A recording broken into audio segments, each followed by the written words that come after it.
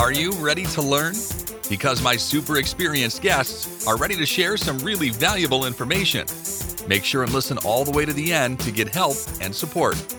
So let's start with the best audio experience. Hello guys, welcome to our show. Good people, welcome. By the way, I don't want to discriminate bad people. Welcome to our show as well. Anyone who want to learn more about Core Web Vitals, about JavaScript, it's better to stay tuned because many great skills are coming. And I'm so excited to discuss this topic with Carly Richmond. How are you? I'm very good, thank you. How are you? I'm doing great. I'm excited to learn more about that. I know how it's important today because of Google. We need to optimize our websites to get more traffic and results. Before we start, just tell more about yourself, experience, background, and why you decided to share with us about Core Web Vitals. Yeah, sure. So, as you said, I'm Carly Richmond. I am a developer advocate at Elastic, but my background is very much as a front-end developer. And being a front-end developer means that I'm very interested in the user experience side of things. Are my users getting a good experience, a performant experience when they're using my applications? Which obviously with Core Web Vitals means that the user experience and SEO domains kind of collide.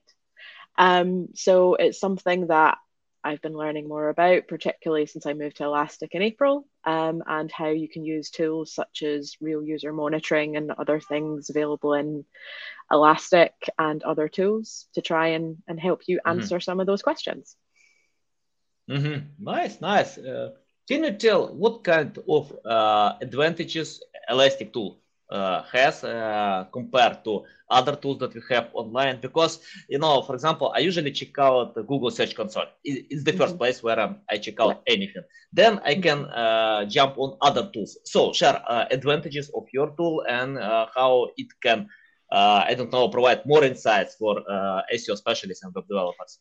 Yeah, sure. So I think one of the things that I've certainly observed in the time that I was a developer and also now is that we really need to keep an eye on these vitals at all stages through development, but also against our live application as well. And often we tend to focus either too late or too early because, if you're building out and you're making changes to your site, well, the fact of the matter is that you can potentially put changes in through the go live in production that can cause a degradation in your Core Web Vitals, which impact your experience and also impact your SEO. So for me, I think there's two things. I still advocate using Google Lighthouse. So you talked about using the Chrome DevTools and running the experience report. You can use Google Lighthouse on a pipeline as a developer so that you can actually grab those whenever you make changes to the site when you're pushing it through the pipeline. But then you can also use what's called Elastic Real User Monitoring against the live production traffic.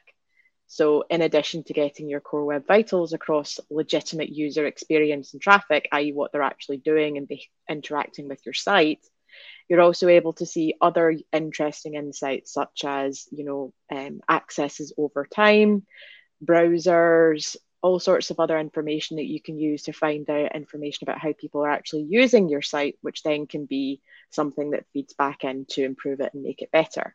So, for example, if you're seeing a degradation in a particular browser, you'll be able to see that off of the live real user monitoring, but you won't be able to see that against a Google Lighthouse or Chrome developer tools because you're running potentially as a time span yourself what you think a user is doing versus what they might actually be doing. Nice. Love it. Carly, I have the question about improving not website, but how to improve cooperation between SEO specialists and web developers. Because, once I found interesting tweet that only 40% of all recommendations are implemented. So most of them ignored. And many clients ask how to get 100% with page speed insights or a green line, something like this. But I see when web developers can't implement all changes, can't fix all technical errors, probably we don't need it because many websites in the top 10 also have these errors. But can you tell about fixing critical errors and how to cooperate with developers and tell them, please fix these critical errors. It's important for me to get this traffic because, I often get a reply, something like this. I don't know, it's impossible, we can't do it because of this content. So many such excuses. Probably they are right, I don't know. But from your experience, tell how to get much higher results and how to give a solid reason, for web developers to fix as maximum as possible. It's a hard one because I think we see this as kind of opposing sides rather than really being on the same team, which is kind of not the most ideal thing in the world. I mean, a lot of my experience is based on in building sites for internal customers that work within the same company as I do. But the problem is still the same, and irrespective of where your customer is, you will still have individuals raising issues that need to be prioritized. The thing that I've always found is that, particularly for a developer in my domain, is that if I have data and I have an understanding about why something is important, then that makes it far more easy to prioritize and kind of have a meeting of the minds to figure out what we do. But we also both sides of the fence, SEO, developer, anyone who's interested in this conversation, we need to kind of come together to find an agreement. And that might sound a bit strange. I think, sometimes developers have the quintessential stereotype of not wanting to speak to other people. But the reality is that we just want to kind of do the best that we can. So my honest advice is, we should be discussing together using data, which you can get from things like real user monitoring, you can get from Lighthouse, you can get from these other domains, and discuss the data together. That means that you then can form, a common approach of how you're going to solve it together. Because one of the things on the developer side is they've probably got this huge list of other things that seem to be more important, and it's your item or your concern is just going to slap right down onto the bottom. So it's about giving enough information on both sides to have a common resolution, but also an understanding of where that item sits in relation to what's there. So it's about both sides owning the solution, if that makes sense. Yeah, I think so. But each case is different as well. Okay. Yeah. Kali, can you share your checklist? How to check out a website? For example, if you get a new customer and you need to fix as much as possible. So your checklist, what you do first, second, third, and all steps. Sure. So if I've got a site that I've been given at the moment, the first thing I'm going to want to know is what is the expectation of kind of usage? Are they expecting this to be a site that has multi-device support, for example, or is that less important? Some demographics that might be. I also want to know about if there's any particular kind of, key periods where, the site needs to be static. Because if I'm going to be making a bunch of changes to something and actually they've got a big selling period up, like Black Friday would be a really good example, it's probably not the best time for me to be making massive breaking changes against the site. So knowing about the expectations of stability is very important. Measuring the core web vitals as they currently are is the key important one, which is obviously what we're talking about today. So obviously the key three, which have been talked about, I think, in prior episodes of your podcast, would be your first input delay, your largest contentful paint, and then the cumulative layout shift. And we can maybe chat later about why those are certainly important. What else would I talk about? I think other things about a general idea of the performance and the workflow is useful. Why things have been set up the way they are with regards to any simple or complex workflows that have been coded into the site itself. And then just what are their aspirations about where they want to take it next? Because it's very important to know where they are as well as where they're intending to go. And how everything else is set up, where's the deployment, all these other kind of technical details I would probably need to know about as well. Yeah, awesome. I remember when Brian Dean shares a blog article about when he tested to decrease or even to decrease web development or core web vitals. But what he did? Okay, let's explain another way. He cut some images. He decreased the quality of these images. He took away some features, but improved results with core web vitals. and tested for some time. I don't remember exactly, like 3 weeks or a month. And after that, he got it. Nothing changed. Ranking positions didn't change, but user experience changed, and people bounce more faster, more often. So, can you tell how to find the balance between UX, what people actually see on your website, and core web vitals? For example, if I get the recommendation, I need to remove some features, but I know it's important for my users. It's important for customers. I can't do it. Okay, if I can, but I can lose them. So tell your points about that. What to do if I get some such errors about my features?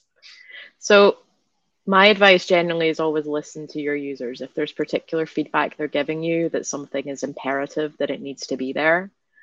Because Core Web Vitals, it's really easy when we find that we have a measure for user experience that we say that, well, we have to have it within the range 100% of the time.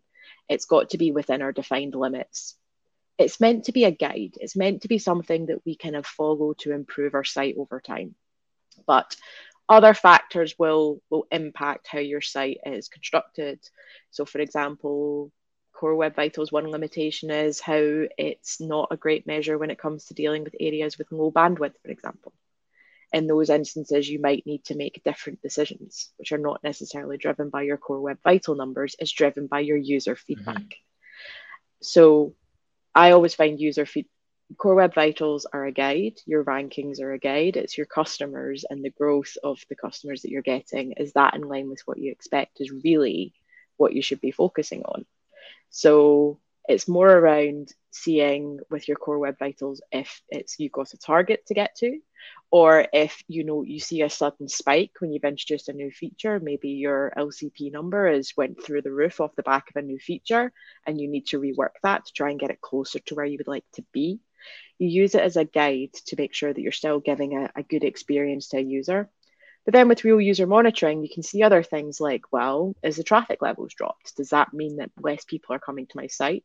Therefore, can I see and discuss with people why that is? Are they giving me feedback that there's a high number of errors coming back? Can I see that within my real user monitoring error console, for example? Being able to pick up these negative experiences and fix those is probably more important than chasing to the lowest level of these Core Web Vital numbers. So my advice is always listen to your users, always think about, what the experience is going to be from more of a benchmark side of things, and use that to really drive it forward, because then the other results will come as a result. Yeah, nice. Love your advice. Great advice. Okay, I have the question about some mediocre content that might appeal on my website, but I can't remove it because some websites have content like press releases or short news. It's obsolete for some time, but I can't remove this content because of the policy, because of many other things, because even of links that I earn with this content. So tell what to do if I have this content and it might impact the entire website, because Google doesn't like when we have content with low quality, but I still need this content. So any tips what to do? So what we tend to do, at least if anyone's seen the Elastic blogs and content and the documentation content, is we will have banners at the top that will make reference to the fact of, so a good example is this an older version? Is this an older filing? Or is this got information that's potentially out of date? It's important to flag that information at the top banner. There's not much else I can think of at this time as to what you would do, but my key thing is you would flag it somehow, because it still needs to remain up. There might be legal reasons you have to keep it up, SOX, those other reasons that you mentioned, but ultimately it's about informing the user, informing everybody what the issue is. So having that kind of disclaimer at the top to make sure, that's probably the right thing to do, I would say. But have you found anything else that has worked on your side? I think I thought about canonical. For example, if I create canonical URLs, from these URLs to main topics, I don't know. So probably, I can save some links that I have. I can show Google that this page appears because of some reasons, but the main page is here. So yeah, Yeah, I'm testing this one. Yeah, which works, I think, if you have obviously, so I guess my particular experience of canonical links is relation to my blog. So I have it posted in Medium for existing viewership, but then I've also got it published on my website, which came later. So I will use a canonical link of what is the true source, which would be my website, to make sure that I'm not degraded by the Medium post, because obviously Google, as you say, will flag it as duplicate content. So yeah, that's true. That is another way that you can get around it. But obviously it's making the assumption that the content is the same kind of thing in two places. Yeah. Okay, let's talk about the strategy that I used 10 years ago. And I don't know, it works today or not. I think it depends. But for example, when I had an online shop, I optimized my pages with many long tail keywords. For example, let's imagine, I don't know, men t-shirt, blue, men t-shirt, red, men t-shirt, any other color, size, something like this. Do you think it's a good idea today to add all these filters to separate URLs and index them on Google, or it's better to pay attention to a specific URL, the main item, probably the best selling or anything else? So any advice about that? I think it depends on, in terms of user activity, where you're intending people to go within your website itself. Because I can see the potential of, if you start referencing and indexing all of your subdomains, that you might draw attention to sites, portions of your website that perhaps you're not wanting people to go to initially as the first port of call. So you need to be very careful with considering that in terms of indexing, in terms of if you go down any kind of sponsored link side of things. You need to think about where are the key parts of your application, of your web application, where you want people to go.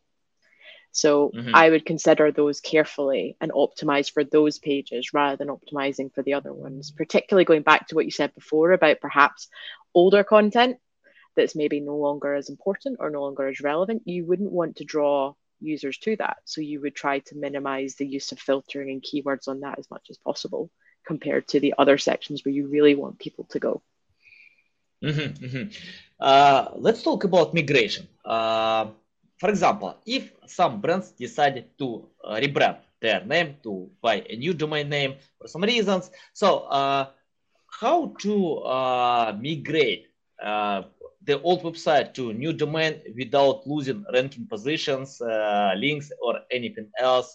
Because, you know, it's a big issue. I still get errors, a lot of errors when we migrate websites. We can't get back all ranking positions. We can't get back all traffic, but sometimes we need it. So can you tell how to minimize the risk of losing ranking positions and probably links that we deserve to old pages? So I don't have that much experience on that. So I'm going to have to kind of do a bit of thinking on my feet for this one. Okay. Sorry about that. I guess the main things are, obviously, first thing, probably sending a notification to key search engines. You can do that normally by kind of making a request for indexing. So I would certainly be considering for my new domain, I'd be contacting them and saying, look, this is the new one. Potentially there's something they can do on their side to kind of optimize for things like that, or make sure that you're perhaps taking some of your ranking attributes with you rather than starting from scratch, which is clearly maybe the problem that you've talked about that you've had. Is that right? So that's the first thing. You've also got to consider a period of time of redirection. So perhaps you need to have both URLs alive for a while and redirect to the same source. That's another thing maybe to think about as well.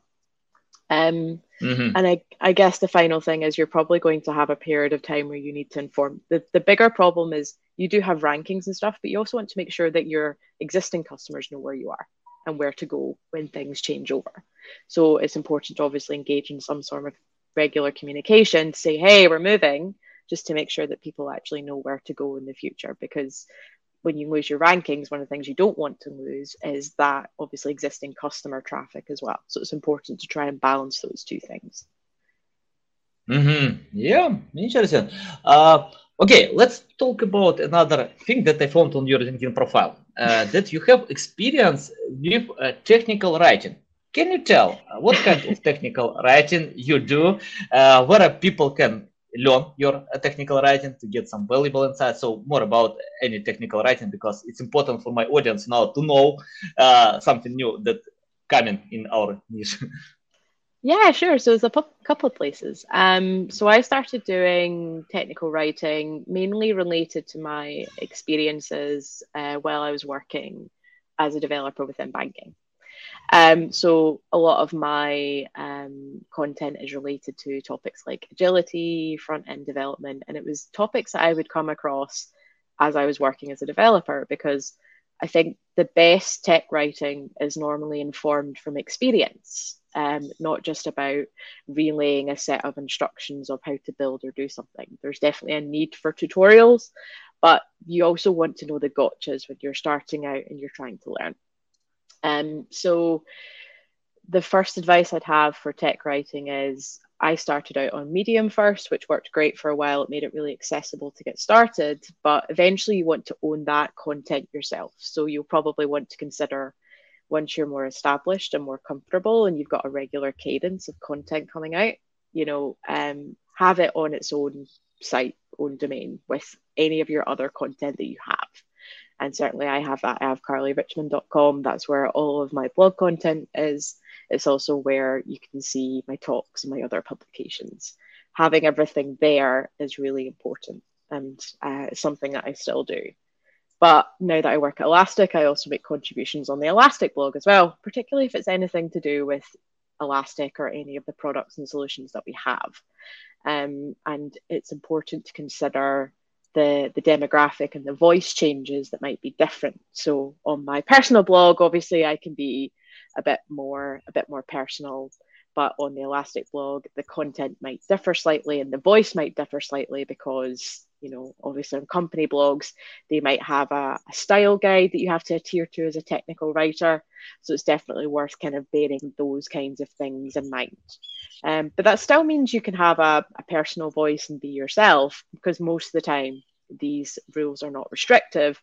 It might be to do with particular things like tips on voice, passive versus active voice, those kinds of things.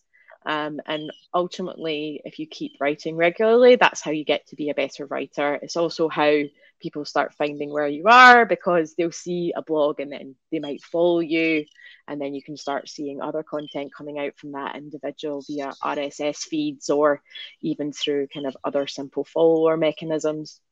And it's everyone always has something interesting to say. Everyone's experience is unique. So I would definitely give that advice of don't be scared by, putting your voice out there, because there's going to be someone that's going to be interested in what you have to say. Nice. Love it. Especially when you mentioned about you need to write more. You need to spend time with writing. Once I had a conversation with Jim Edwards. He has been working many years in Business Insider. He started on this company from scratch. Then they sold company for $500 million, 1,000 employees. And he shared with me the main secret was to write non-boring content.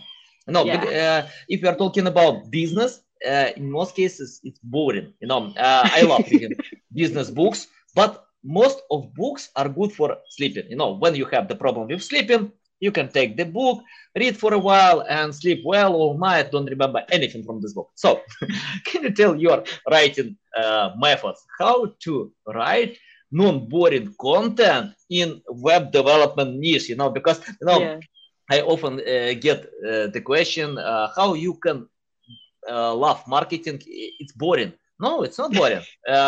I'm pretty sure it's not boring if you can create something non-boring. So tell your insights, how to write non-boring text in web development. So I think on web development, I think the important thing to know, and you kind of touched on it yourself when you talked about, I find marketing books interesting, but others don't, right?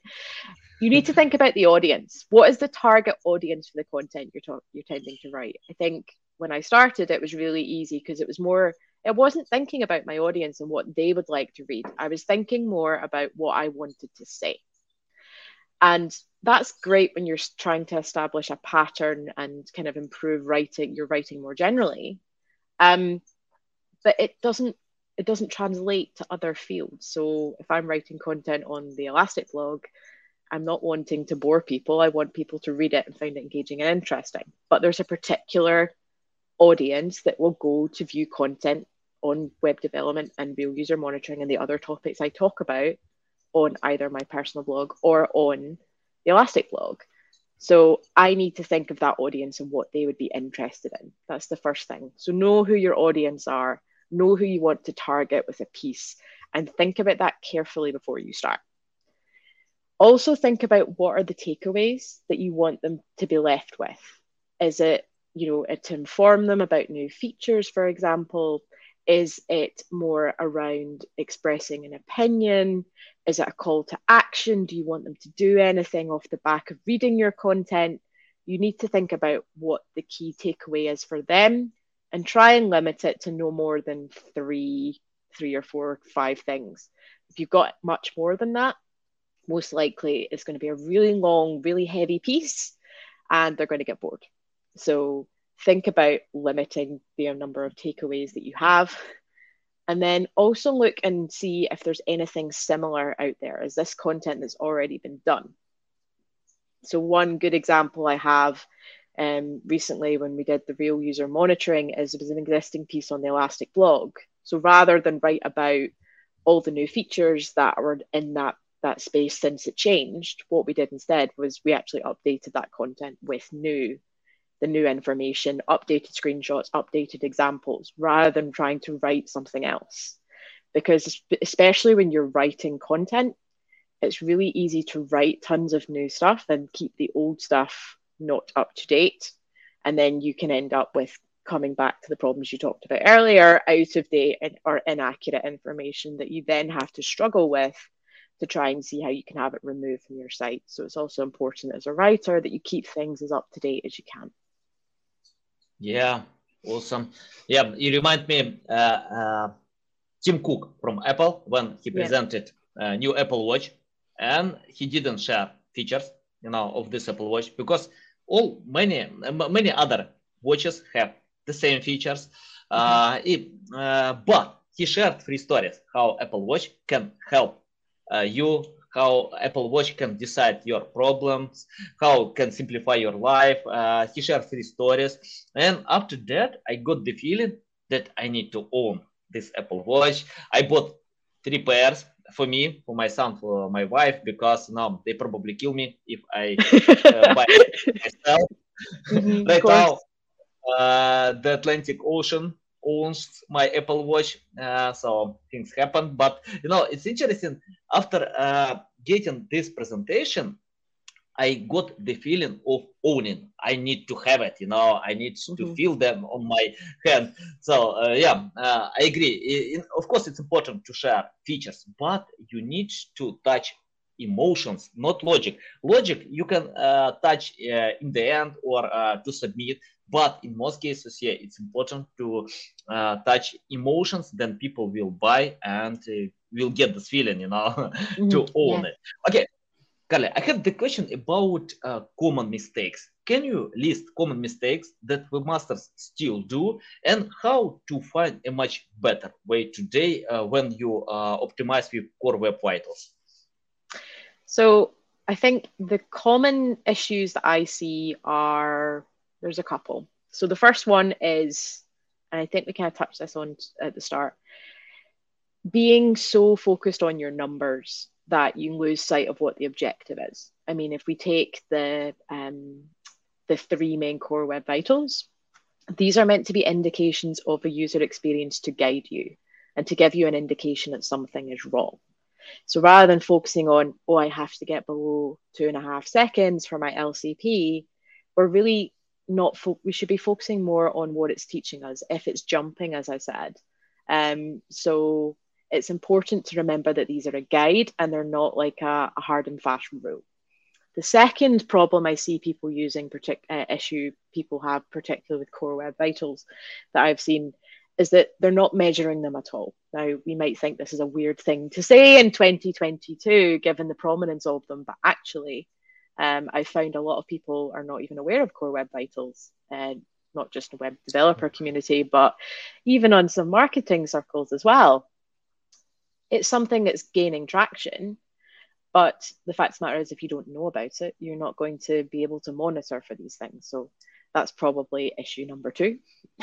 Issue number 3 is if they know about it and they're not measuring it, not just, against the live traffic, like we talked about doing with real user monitoring tooling within observability spaces, but also you need to measure it as early as you can and track differences. So often we'll use it as a snapshot, or we will only start measuring these when we get a complaint from a user saying, wow, your site is really slow. What's going on with that? We should be measuring them through the good and the bad. So don't see them as, something to try and knock on your door when something is wrong. You need to measure it over time consistently. You need to track how it changes and evolves over time. Is there anything else? I think the final thing I'd say is only capturing them either at the live production traffic side or just at the testing phase when changes are made to your site. You need to track it at both points because you want to be able to see the impact against users and you want to be able to see any change. So most people say they'll just take a snapshot at one point, but ideally you should be capturing it in those 2 places as well. Nice. Great tips. Okay, I have the question about choosing the right CMS. Sometimes we have limited possibilities because of specific CMS. For example, I love WordPress because of open code, bunch of plugins, but many websites have Wix, Shopify, many others. So can you tell how to choose the right CMS according to our resources? Because I think all CMS have advantages, disadvantages, but tell how to choose the right one and your Livent CMS. So, I think you need to think about your use case to start with a CMS. I know a lot of people not, particularly in developer community and developer blogs, a lot of people will knock WordPress, but the reality is that if you don't have, perhaps time to build something from scratch yourself, or you have other limitations, you should be going with whichever works for you. So first thing when picking a CMS is consider your use case, consider your domain. What do you want it to do? You also need to consider other aspects such as your pricing. Is it within what you want to do? So for many who are doing kind of personal blogs rather than an e-commerce site, they will have different expectations on costing. The other thing is I would go and do your research. You need to go and see what the options are out there with regards to CMS. You need to make sure that you kind of balance between which one is more appropriate from you, again, talking about those use cases. But you need to go and find out what is available to you, what the advantages and disadvantages are of them. Are there any restrictions perhaps in their usage? And for that, you need to sit down and do research before you go and select one. Just kind of similar to using any other particular technology for any domain. You just need to know those 3 things and hopefully you should be able to make an informed decision. And I guess the final thing is once you have selected one, keep an eye on things for a while. Is it doing everything you thought it was going to do? Think back to those use cases. If you're starting to struggle or you're starting to find that maybe there's something out with more research that might be more appropriate, try and think carefully about how you're going to switch, if it's appropriate to switch, those kinds of things, and what the impact might be to your viewership or your customers, depending on what type of website it actually is. Yeah, nice.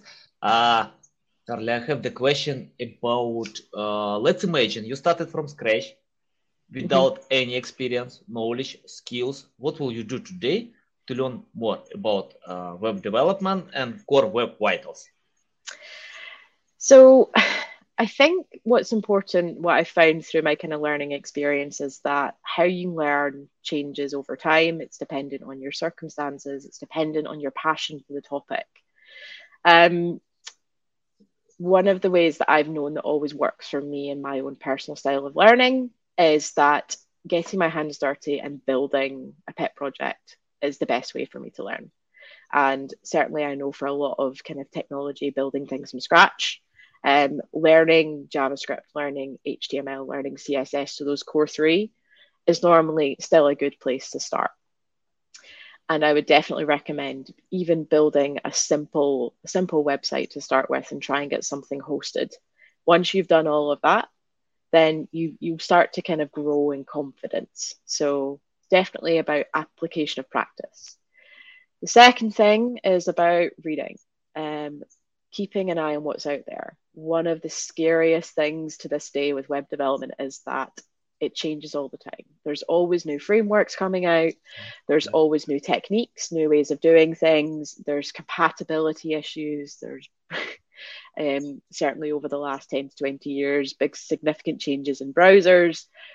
That means that it's a very difficult domain to keep on top of. Now, in one trail of thought, it's probably impossible to keep up with completely, but just keeping an appreciation of kind of sites that you would read to see what's going on, or following people on particular social media platforms to learn. Those are the most important things to do. So keep reading about it, keep trying to find out more. And also knowing when is not the best time to learn something. So we all have personal circumstances, we all have things that pop up in our lives that sometimes mean that, maybe now is not the best time to embark on a really ambitious personal project to learn this new framework or to build this new site from scratch. Be okay with taking that space if you need to. Be okay with contacting people for help and for advice, perhaps mentors or people in the industry that are able to help you. Be mindful of that help. And also if you are going to take a break, be mindful that people will still be there to help you when you go back as well.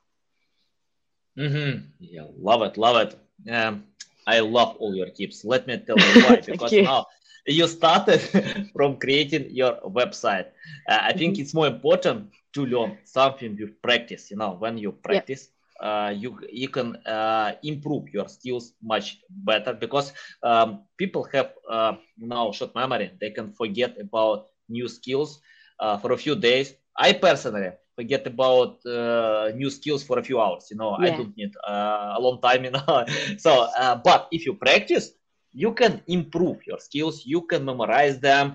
And for me, practice is more important than learning. I don't think it's a good idea to overlearn, because you can spend more time by practicing, and practice only shows what actually works. So I totally agree. It's like, I don't know, for example, if I read 100 books how to play soccer, I never can beat Cristiano Ronaldo or Lionel Messi, because they prefer to hit the ball 1,000 times than learning how to play soccer. It's for any niche. You need to do something, but you can spend some time with learning, 20% of your time, but not more. So I have the question about the future. Can you forecast the future in Core Web Vitals? Because many things are coming, metaverse, augmented reality. We'll see how it looks, but what do you think? It's a good idea to get the skills today, because future can change anything. So any tips about that? I think on that side of things, I think it's still important to learn these skills, because when the next new thing comes along, you then have the confidence that you're able to learn that too. So Core Web Vitals, obviously very specific to the web. Are they still going to be applicable to Metaverse? Are they still going to be applicable to Web3 Plus? I'm not so sure on that one personally. But I feel like there's probably going to be some equivalent metrics, because Core Web Vitals really over the last few years have came out of a desire for us to be able to measure user experience, to measure in a quantifiable rather than a qualitative way how our users are perceiving our sites. So I think with any kind of new enhancement, we're going to need similar measures in time, and anyone who's working on these types of new advancements is probably going to consider that as well. So Core Web Vitals, I imagine some form of extensions will come out. I think there's still going to be the JavaScript framework emergence for quite a few number of years as well. Obviously, framework explosion over the last 10 plus years has been very challenging to keep up with, but I don't see that slowing down in terms of new technologies, frameworks, libraries, and tools. I think that's still going to be there. What might change is how we interact with the web more generally. Maybe we are going to be having more immersive experiences, sitting at home with the headsets on. But particularly on the metaverse side of things, I think the cost of the equipment needs to come down, and I think the weight of them as well. Certainly when I saw a talk on metaverse equipment last year, it looked still like it's quite weighty stuff.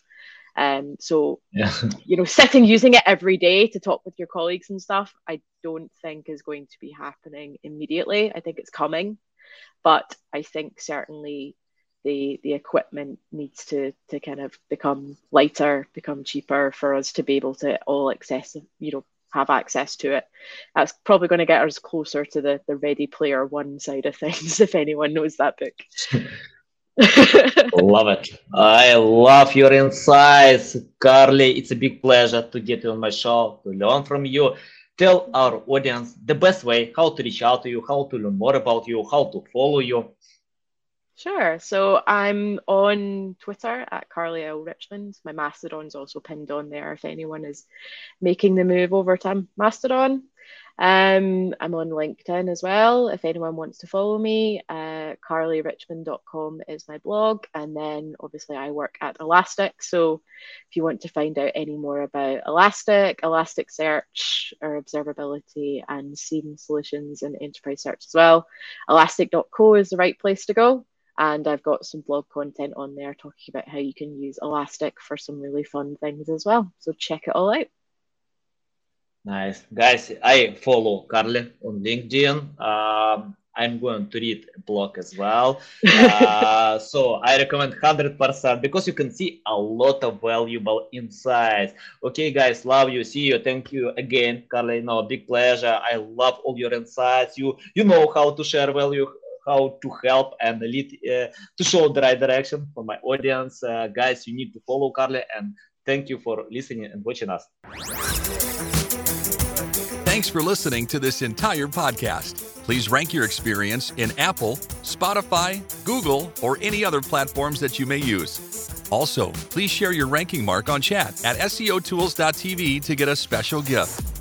We'll see you soon on other valuable audio podcasts.